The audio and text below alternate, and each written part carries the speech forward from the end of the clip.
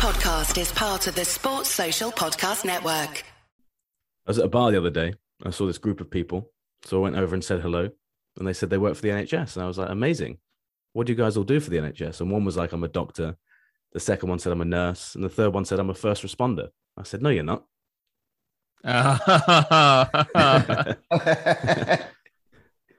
Yes.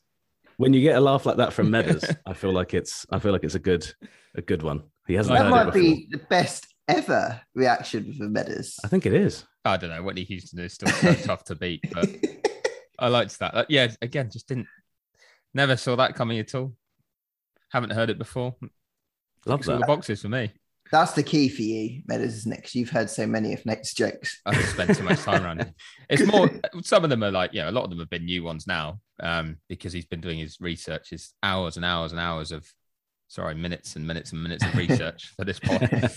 But quite often they're similar theme or something that I know he's gone down. The best one's when he shared them already in like a WhatsApp group before, and then it comes back and you're like, I remember you finding this. Yeah. So that one I saw the other day, it's a comedian called Mark Simmons, who's worth checking out. I saw him on TikTok. So go check him out because he's got a lot of funny one-liners like that, and I will be using more of them. Not one-liners, like punny kind of jokes like that. So I like that this one was more longer form than recent jokes. I think recently you said you wanted a return to those days. So I thought, well, I've got to impress the host. Well, I appreciate you taking my feedback, Nate. Yeah, absolutely. I'm only here for the high scores, mate. Well, this is going to reflect positively. I'm going to say it's too early to be doing this podcast. It is early. Just for listeners, this is Monday morning. We never do this. Yeah, this is unprecedented territory. And I never thought I'd be doing an early podcast on a Monday after a Sochi race. I mean, what is going on? Yeah, I know. Where we're at this year, which is good. But the score. Tell us the score, Lawrence. 9. Yes. Love it. You know what? And the thing is, if we'd moved to decimal places, it might have been even, 9.5. Nice. Well, that we can add that to the episode where we rate the 9s and we re-rank them. Exactly. But you're back on form, Nate. Back on form. For those who can't see what I'm saying, both Nate and Meadows punch the air. Yeah. And I will continue to do so throughout the episode, just at random points.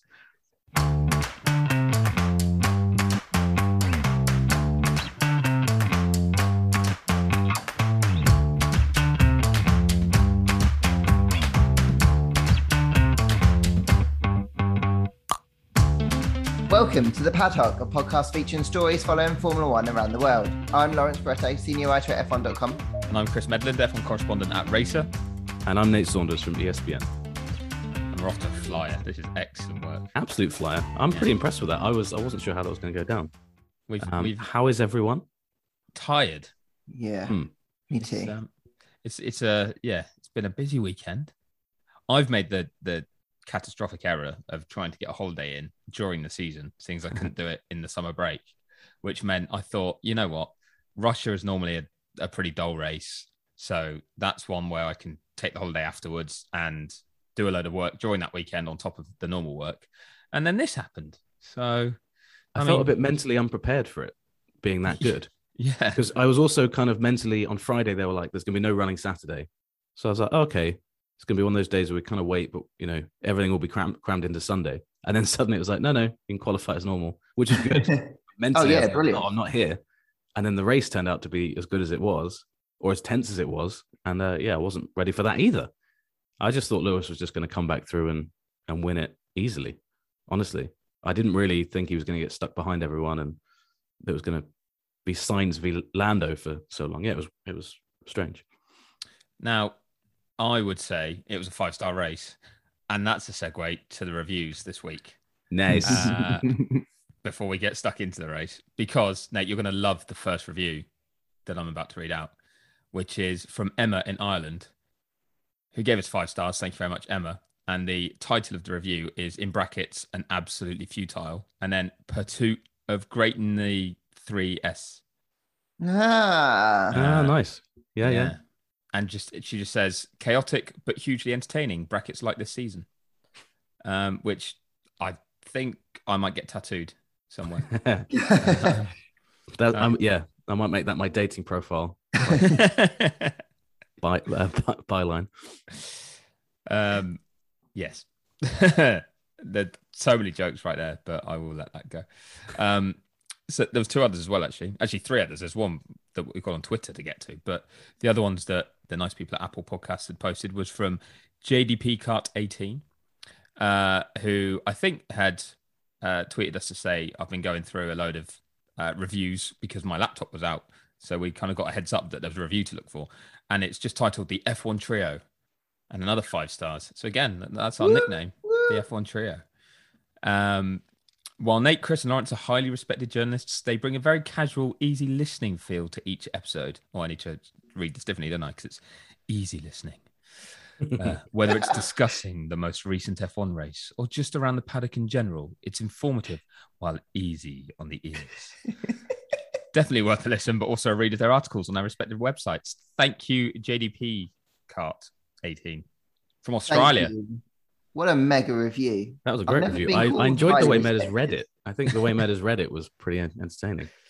And then last one on here was from AVDG Steve, who is in the US. Also, so this one hurt me. Just popped up. We got this review. Also 5 stars with the title Fantastic. And I was like, great. And then it got deleted. It was like about a week ago. Oh.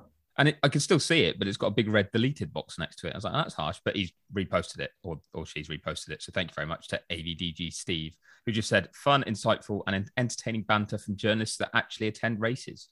My favorite F1 podcast. Quit reading this and hit play. Now, AVDG Steve, thank you very much. But we can confirm that this week, not one single one of us attended the race. Yeah. Because I think all of us have been so put off by Sochi that when I saw this, I was like, this is a good chance to just not go to a race, have a weekend back in the UK. I've had plenty of those, but and now I'm thinking maybe I gave Sochi a hard time. Maybe Sochi's fun now. Absolutely exceeded expectations, didn't it, this weekend? But I want to just focus on the fact that for Nate and I this year, it's kind of been, we haven't been at every single race by any stretch, but Mr. Lawrence Barretto tends to be at more races than most. And did you even watch the race, Lawrence? So I'll be brutally honest with you. I didn't watch either qualified or the race live. Oh my word! Oh, that is brutal. Before we started this podcast, I was trying to think of the last time that happened, and it's well over a decade since I last missed a race. Didn't watch it. Wow, and it's been well over a decade since McLaren, Williams, and Ferrari were at the front of the grid. So maybe that's why. I was going to say, based on this weekend, please don't watch another race live again. It was good. Lando Norris might want you to watch. Maybe I shouldn't attend races either. Well, it depends. If we're there, you can. Oh, thanks, Charlie. You just can't watch. We'll blindfold you at 5 to 3 each Saturday and Sunday. I can't believe of all the races that I was going to not attend. I was saying to Nate before we hit record on this that I can't believe of all the Sochi races I've been to, not one of them was anywhere close to as good as this one, and I wasn't there. That's the way it was going to be. Then again, I am still waiting on a burger that I ordered in 2015. There, so I feel like, Sochi. I think Sochi, it sounds like, has got a lot better as a destination to go to in the last couple of years. So a lot of us had the opinion soured of it, and I guess next year's the last race, right? So last chance to go before St. Petersburg. Yeah, I think I'll go. Don't worry, I'm there. Nate, you coming? We'll all go. I'll come, but you realize it's going to be back to just being terrible again. We'll make our own entertainment because we'll reminisce about the past. But you're right, because 2014 was a shocker because it was the first time there, but no one knew what to expect. No one knew where anything was. And it was the weekend after Suzuka when Bianchi had his crash. So it was, really, really down atmosphere. And I think that was kind of unfair to judge it on that. So everyone went back in 2015 and thought, right, well, it'll surely be better. And, we've got some experience now. We know where to go maybe. And it was the complete opposite. Like you said, the service was terrible anyway. You wanted to go or stay or eat or anything. And the racing, just wasn't good. So it kind of made for a bit of a meh weekend. But you're right, it's definitely improved since. And if they manage to outdo it, sorry, I was going to say, if they manage to outdo it next year, Like, as in, if this year is then beaten by next year's race, there's absolutely no way we should be leaving, and I will start a petition. Imagine saying that 2 years ago.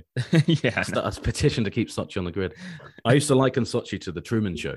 You know, the scene when he starts to like unravel the conspiracy, and he runs into the hospital, and they're all just like pretending to do an operation. That's what Sochi used to be like. You'd go into a restaurant, be like, "Can I have a pizza?" And they'd look at you like, "Yes, you can have a pizza." And like they'd like slowly walk into the kitchen as if they'd never made one before, and you're like, "This is a restaurant, right? I haven't like, have I insulted you somehow?" And then they'd come back out an hour later, like, "Did you want the pizza?" Like, "Yeah, yes, I did. I did want that." And yeah, but no, good for Sochi that it's better. Much Putin's better. favorite holiday resort. Fun fact. Well, understandably now. I mean, you never know what you're going to get. Is it going to rain? Is it going to not rain? Lawrence had a great cloud-based fact about Sochi. Lawrence, that you just hit me with before we recorded. That I understand that they seeded. I think this is how you'd say it. Seeded the clouds to stop it raining in the early days, to ensure that Sochi looks very pretty, very sunny. I don't know if you remember the first few Sochis. The weather was always really, It was lovely, yeah. It was really nice. So I'm glad that we finally got. Because I'm pretty sure this is the first year that we've had rain, right? Yeah, for the main sessions anyway, as well, especially. So we ran out of seeds this year. Here's to more rain, eh? To more rain. Yeah, fewer seeds and more rain in Sochi. That's what we need. There's a podcast title. Now, Nate, obviously, I've caught up on qualifying and the race, so I know what's happened. But I feel like a good way for me to catch up properly is to listen to your review. Let's go for it. I feel like I'll say after. I did one driver dirty in this without, and then I thought about it, and it's probably harsh, but I'll say which one after. See if you can guess. Ooh, now there's intrigue. I'm listening even harder than normal. Okay, here is my review of the 2021 Russian Grand Prix, which, amazingly, against all the odds, was a fantastic race. Lewis Hamilton, the Centurion, 100 not out, incredible. Max, Super Max in second, proper damage limitations. Vamos, Carlos, although I don't know what Ferrari's early pit stop was about. Ricciardo fourth, pretty impressive. Bottas in fifth, saved it. Looked like he was going absolutely nowhere. Not going to be Finland's Minister of Defence anytime soon, sadly. Alonso in sixth, seventh position. You stubborn young man, Lando Norris, that was heartbreaking. He's going to win at some point. He looked completely natural out in front. Kimi in eighth. Well done, Kimi. Perez in ninth, looking like Albon and Gasly at Red Bull, just looking a bit average. George Russell 10th, solid point. Lance Stroll woke up and chose chaos. Vettel and Gasly both had a run-in with Stroll. Ocon 14th. Leclerc caught out by the conditions. Don't usually see that. Giovinazzi, no radio. Tsunoda, angry at Mazepin. That's becoming a theme, isn't it? Latifi was 19th, and Mick Schumacher did no finish the race. Which one was it? Was it? Are you going to say Perez? Because well, I felt that was justified, to be honest, based on how quali went and then where he ended up in the race. Yeah. So, yeah, I wasn't sure whether... I thought maybe, yeah, you'd have thought that. But I just purely because he'd got himself back into contention before the rain. But also, yeah, you're right. It had been pretty average to that point. And if you take Baku away, Perez has been pretty underwhelming, I think, this year. It's been a shame. Because I thought he was going to be... I know Max has had the title fight, but I thought Perez was going to be key to that, you know? But really, Max has done it without him, if you know what I mean. So I did some quick maths earlier, and I'm having to do them quickly again in front of me. Make sure it was right. Yeah. Perez has scored over the last 6 races, so from Silverstone onwards, he has scored 16 points in total. That's nuts. Wow. That's ridiculous, isn't it? That's what, just over a third place? Yeah, it's a third place in the fastest lap. And if you put him in a championship from those 6 races, he'd be like bottom 10, wouldn't he, on that? You wouldn't be in the top 10. And he's got you would imagine with the way some of the guys have been scoring points, like Danny Rick and stuff. Well, yeah, for comparison, George Russell over the same period of time has scored the exact same amount of points, actually. Wow. But still. But that's still impressive, isn't it? Given that's like the 9th, 8th quickest car versus the car that is probably the quickest, probably the quickest out of all of them. So yeah, so I didn't do one of them dirty. So if anything, great review. Well done, me. I was going a bit slower because I was so worried about losing my one hit wonder take from last time that I wanted to make sure I got it all right. And then I completely forgot one of the, I think it was Ocon. I was like, yeah, he was 13th. Yeah, he finished there. To be fair, I didn't really notice him all race either. I mean, there's a lot going on. And I heard saw his media session last night, and he was kind of like, yeah, wasn't very good. Need to find out why. So I don't think he didn't, there wasn't something massively dramatic where he was like, oh, did you guys not see?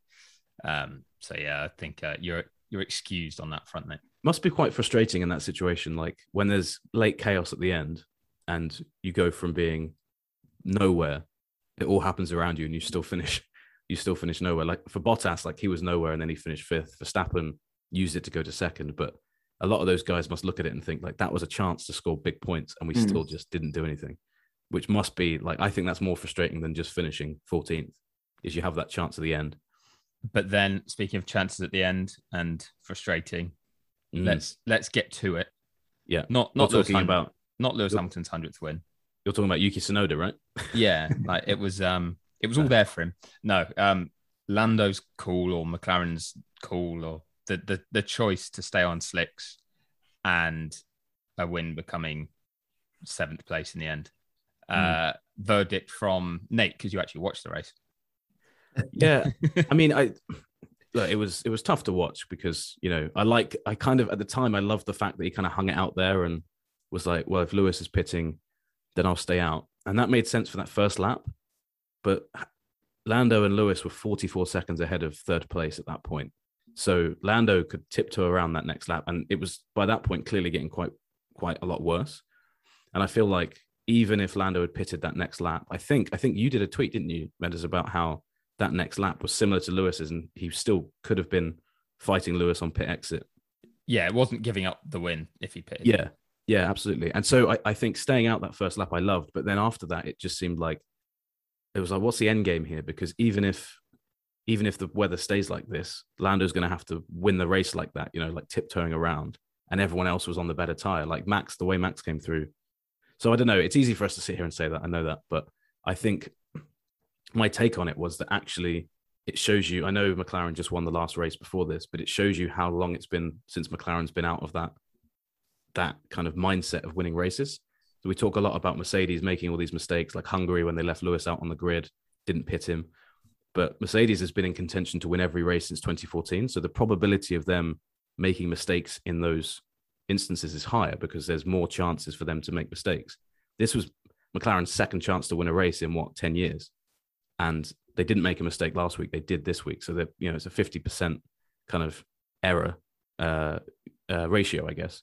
So that I thought was quite interesting. And when you've got a young driver like that, the radio messages were interesting, but McLaren, from what I heard, at no point said, Lando, you have to pit now. Like we're making you pit.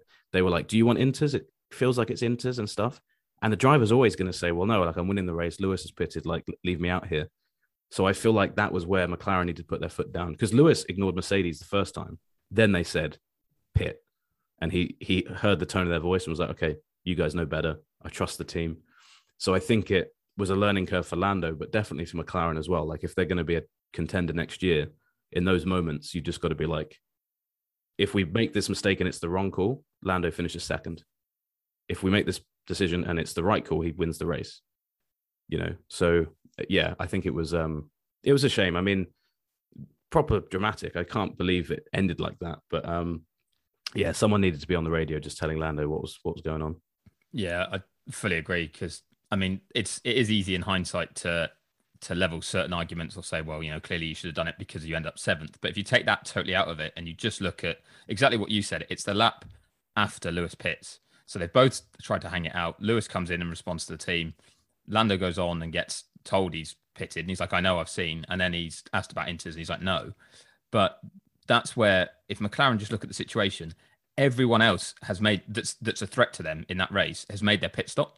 There's nobody else. Like if they stop then, the gap is so big, they're either first or second guaranteed. And some people are like, yeah, but what if it stops raining? Well, it doesn't matter. Everyone else has switched to inters. Everyone's in the same boat. They're leading on the same tyre as everyone behind them. And because they're in the lead of the race, they will have the better of the conditions as such. As in, they'll get to the end quicker when the track is at its wettest. If it stops raining, it's got to take time to dry out. So the quicker they get to the finish, the better it is for them. Essentially, what I think McLaren did was they raced the weather, which was the wrong thing to do. They went, it's raining right now. It's not raining very hard. Slick might be the right tyre. Like it might stop and we'll go really quickly. But they didn't need to race the weather. It didn't matter whether they were on the right tyre or not, actually. They needed to race everybody else in the race because they're not beating weather. They're beating 19 other cars. And if 19 other cars have made the same call, make the same call. You're in the lead. Like, you stay in the lead. It doesn't matter if you then go slowly to the finish. You only have to win by 1 second. But it was like they were trying to win by a minute by proving that they think the slick was the way to go, and the risk was too high. And I genuinely think that's where you're spot on. If a team that's been winning not lots of races and is in that rhythm, they understand that the race is not to the end of the race in the quickest possible way. It's just to the end of the race quicker than everyone else. And I think that's the bit that McLaren got wrong. Because in one sense, you can totally see why they made the call. If it did stop raining and they're on the slick, great, they've nailed that. But they didn't need to nail that. They just needed to finish ahead of the others. And because the others had pit, then that was their cue to pit. So, yeah, I think they will massively learn from it. And at least we can say, one, that they'd had the win the week before. So that's ticked off, and it hopefully hurts a little bit less because, they've shown they're capable of winning and they've shown how good their car is right now. But two, they still had a good points haul against Ferrari. They're still in good shape in the Constructors' Championship. It hopefully won't be too costly in the wider picture. It's just in isolation that race is going to hurt. But yeah, the fact he finished 7th is kind of irrelevant. Like, not winning came down to, I think, not making that sensible call as much as it was kind of boring, I guess, after the lap after Lewis pit. But yeah, they'll learn. It's interesting. Him and Russell have had similar moments, haven't they? Where they've had that. Him last year in Bahrain had that first win. I know there were different circumstances, but so close to winning, snatched away from him. And the reactions to both of them were the same. And for young drivers, I think that might be quite important in their careers. Like, it's like, and it shows you as well, like Lewis winning that 100th race, to win 100 times, the amount of times Lewis has had to be in that situation and he's made the right call, the team's made the right call, whatever. It just shows you, like, even if I hate when people say it was all the car, because you're like, well, Lewis has been in that situation time and time again, and he's won races based on it. And it shows you how difficult it is just to win one race, your first race.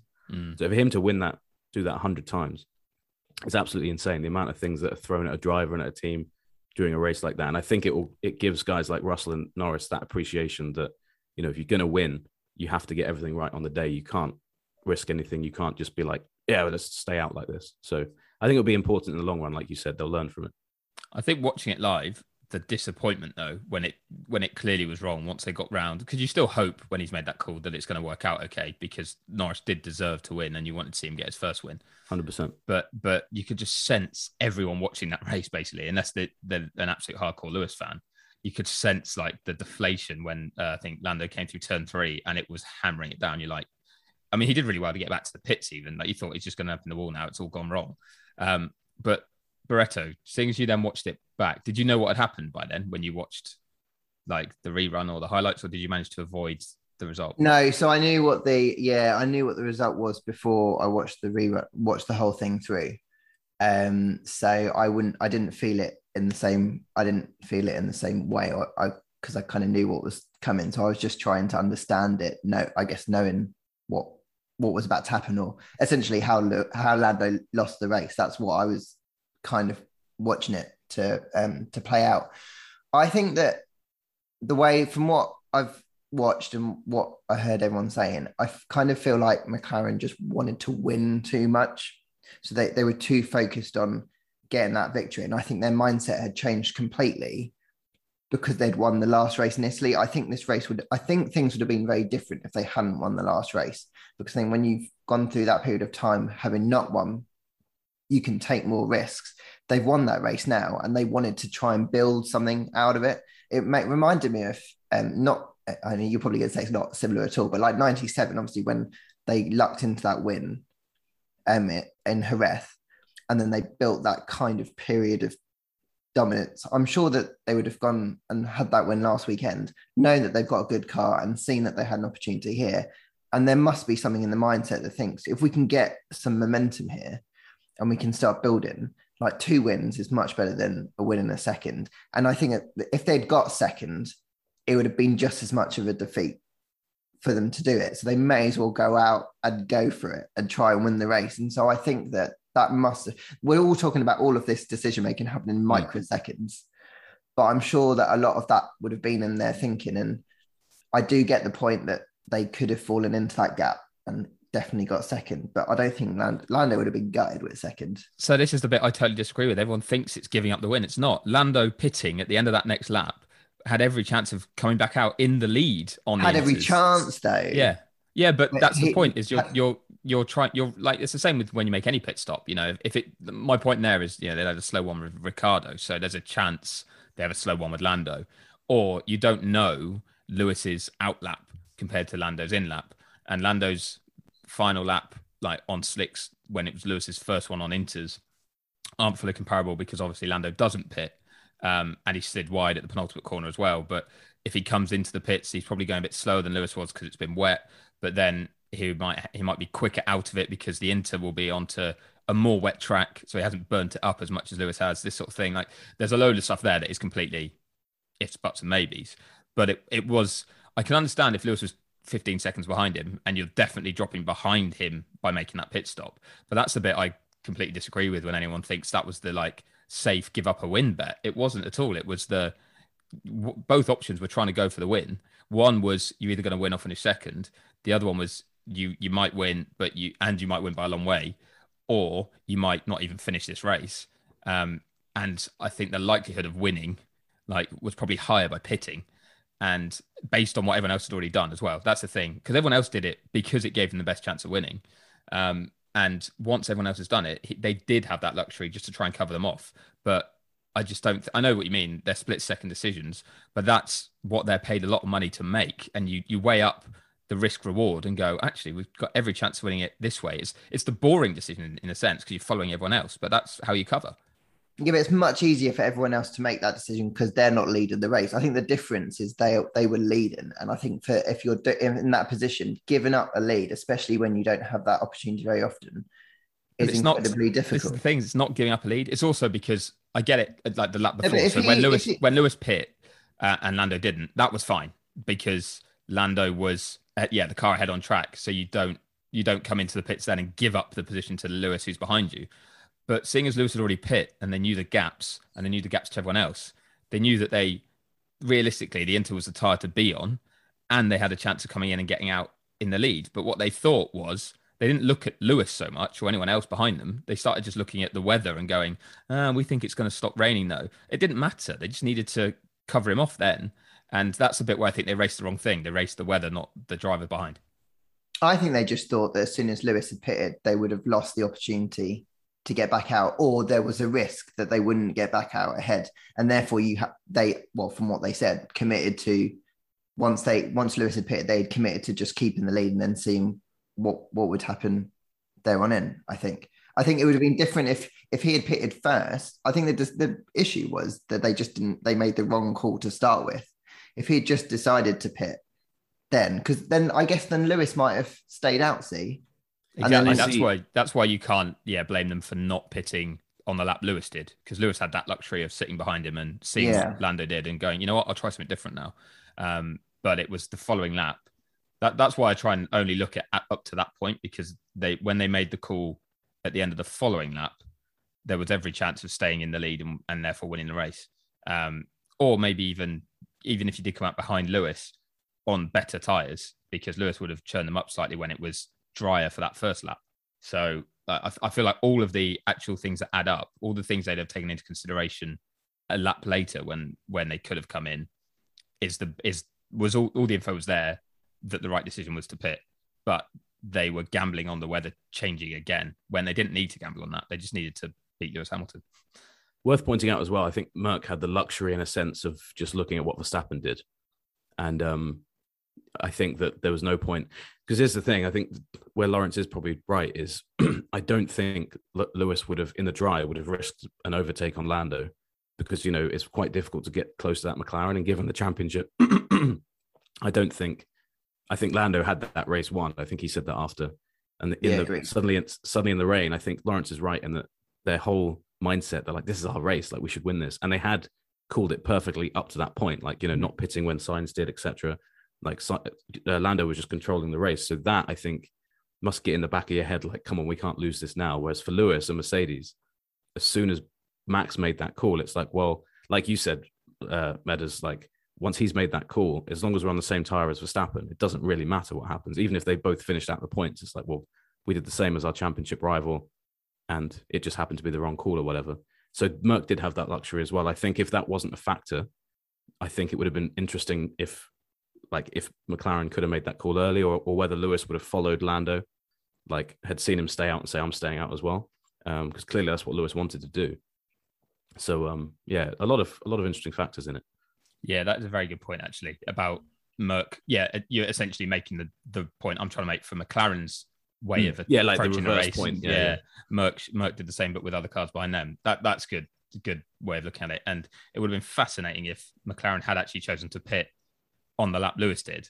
If Lewis would have then done the opposite, because that would have lost him huge points in the title race from where he was. Yeah, he'd have finished eighth or ninth, and Max would have still been second.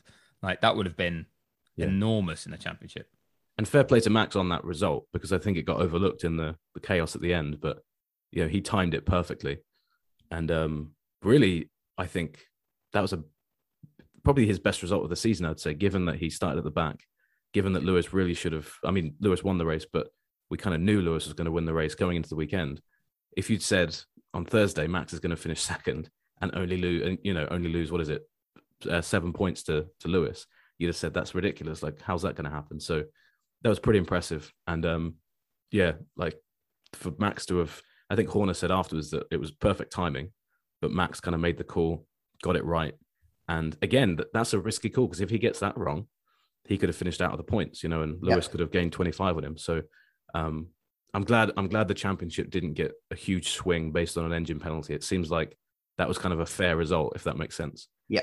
Lewis didn't make a huge gain. I know it was impressive that Lewis won the way he did, but it would have been a bit of a shame if it gained like 20 points because Max had to take an engine penalty, So I think in the context of the season, it was a good thing. And we're still close. There's 7 races left. What is it? 2 points in it, which is nuts. And I think it's just going to, hopefully it stays like that the whole year, because we need an Abu Dhabi finale in F1. We haven't had one for a long time. Yeah, and especially when you think of the fact that engine penalty was only needed because of the crash damage from Silverstone, exactly. Which I'm ignoring, like, whether you blame anyone for the incident or not, for your car to be so heavily damaged through something that really wasn't your fault, whether it was a racing incident or someone else to blame. But then you lose an engine, which is not through reliability. It's just the thing can't withstand like an impact that big. So that was kind of it was a huge consequence for what was a clash between two title rivals. Like, Max really came out a lot worse in that moment, lost 25 points and lost an engine, which, is a massive payoff for that, regardless, like you say, regardless of who's to blame. Yeah. So I liked you and Lawrence chatting there, because usually all three of us are exactly in agreement on stuff. So I know.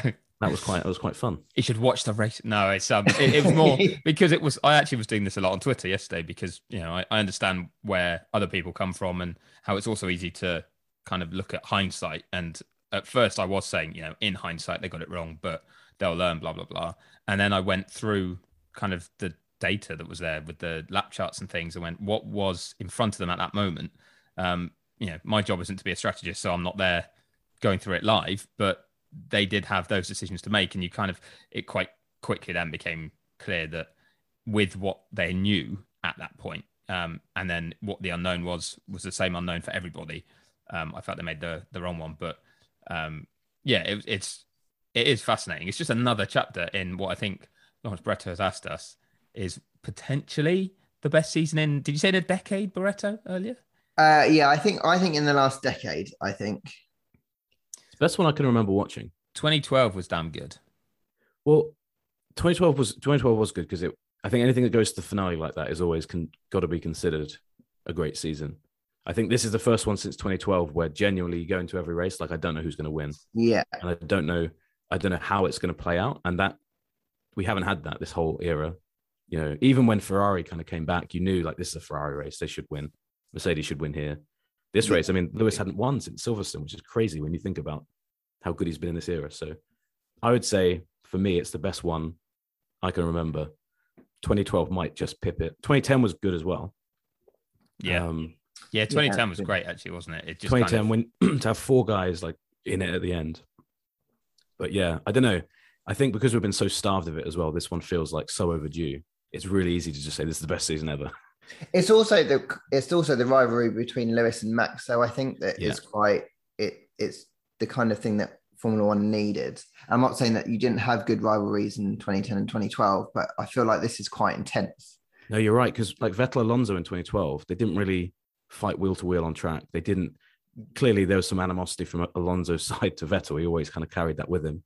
But yeah, you never had this moment where they kept hitting each other on track and they kept fighting on track for the wins.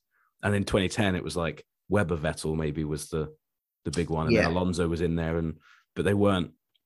Yeah, it was kind of mixed between them. So I agree that makes it special. There was a lot of tweets. I even tweeted like when Sochi's one of your best races of the year, you know that it's just an all-time season because like just a ridiculously kind of a venue that none of us have been excited about before. And the same with like I think Barcelona was a good race. Like Paul Ricard even had a decent race. Like circuits that we just assume like, this isn't going to be a great race. And I think that speaks volumes to it. So we're changing the rules next year. Yeah. I think I also tweeted tweet on that. Yeah, I saw that one. But this happens every time. This does happen every time, doesn't it? Like, you get convergence near the end, and it's also that people stop developing their cars. Yeah, and exactly. They've got close, and then you haven't got the arms race for one to get it right and one to get it wrong. And it's just, it's nicely poised, but that's partly because we have a regulation change next year, I think. Because it would be a bit deflating if we went into next year and one team won 15 races, especially if it was Mercedes. Nothing against Mercedes, but even if it was like Red Bull, you'd be like, such a shame. Like last year, all the young guys had this great chance to win races. And, it would be, I don't know, I think especially given how excited people are about the season, the amount of people that are coming in to watch it, if we suddenly had a season like that, which I think is quite likely just because one team is likely to master the rules better. That's just how F1 works. So yeah, it does feel like I'm kind of a bit apprehensive about that, but we'll see what happens. I think the reality is that they are going to be more stretched out next year. I don't know definitely by how much, but I guess with my F1 hat on, the reality is that, the hope is that in the more medium to long term, if the rules do what they're supposed to do, which is allow the cars to follow closer, then eventually it should make it better. But I guess you just have to take some early pain. That's if the rules work. And to be fair, there's a budget cap. There's the sliding scale for development. So like there are things in like checks and balances now in place, at least, that should make it a bit more interesting. So maybe I'm just being very pessimistic. Sorry to end on a pessimistic. No, but I think that's a fair point though. I do think it's a fair point. And that last point is a good one in that. So I had a Fred Vasseur interview, which so this is life outside the paddock. It was Friday afternoon. I got asked if I wanted to join like Fred's morning coffee, they called it. And it was at 5 to 8 UK time. And I said, is it on Zoom or in person? Because I'm not actually in Russia. And they were like, no, it's on Zoom because of the weather forecast. Normally it's in person, but that's why we've contacted you to see if you want to join because we're doing it by Zoom. So I was like, oh yeah, great, sure. So got up, like took the dog for a quick walk and was like, right, I made myself a coffee, sat down, like hadn't showered yet or anything. Sorry to be gross, but just was like, right, I thought it was a group thing where he'd just be chatting and maybe throw a few questions at him. And it's a lot of people seeing it's Fred's morning coffee. And it's basically a 2-on-1 interview with an Italian journalist. So I was suddenly like, so I had to think on my feet a bit. But in that, I was talking to him about the future for Alpha and their hopes for next year and stuff. And one, he's like, all 10 teams are going, like, we're focusing on next year now, or we have high hopes for next year. It could be better, or it should be better. We're going to prioritize it. But because everyone's doing that, you get an order of 1 to 10 still. So someone, or at least half the grid, are going to be pretty disappointed, if not more. True. And even if they do a better job than they have been doing, they're still going to end up like out of position on that front.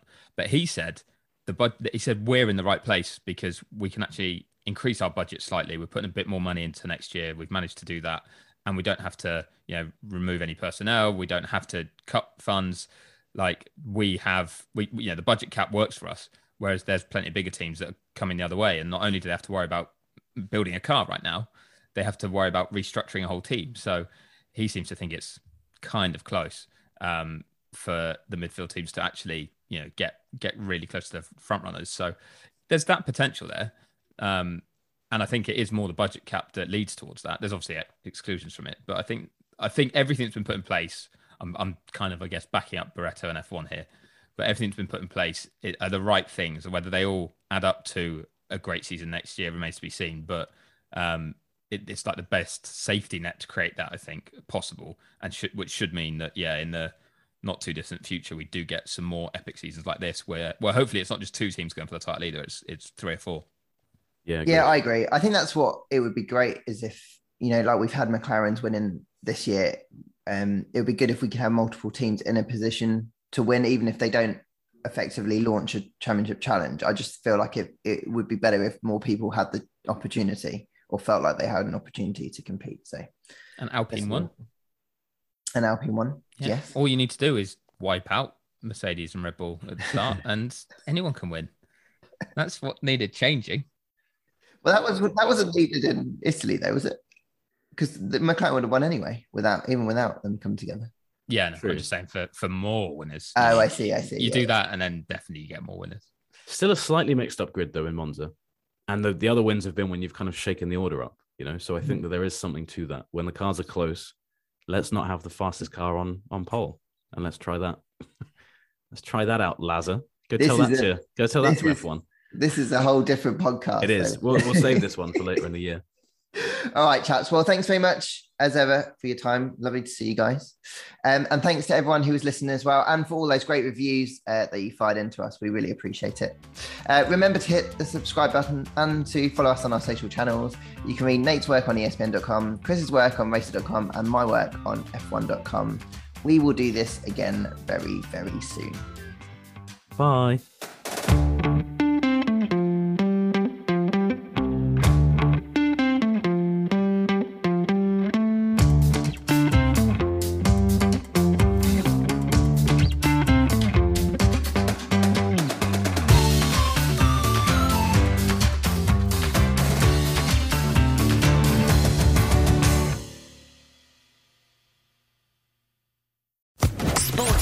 Podcast Network.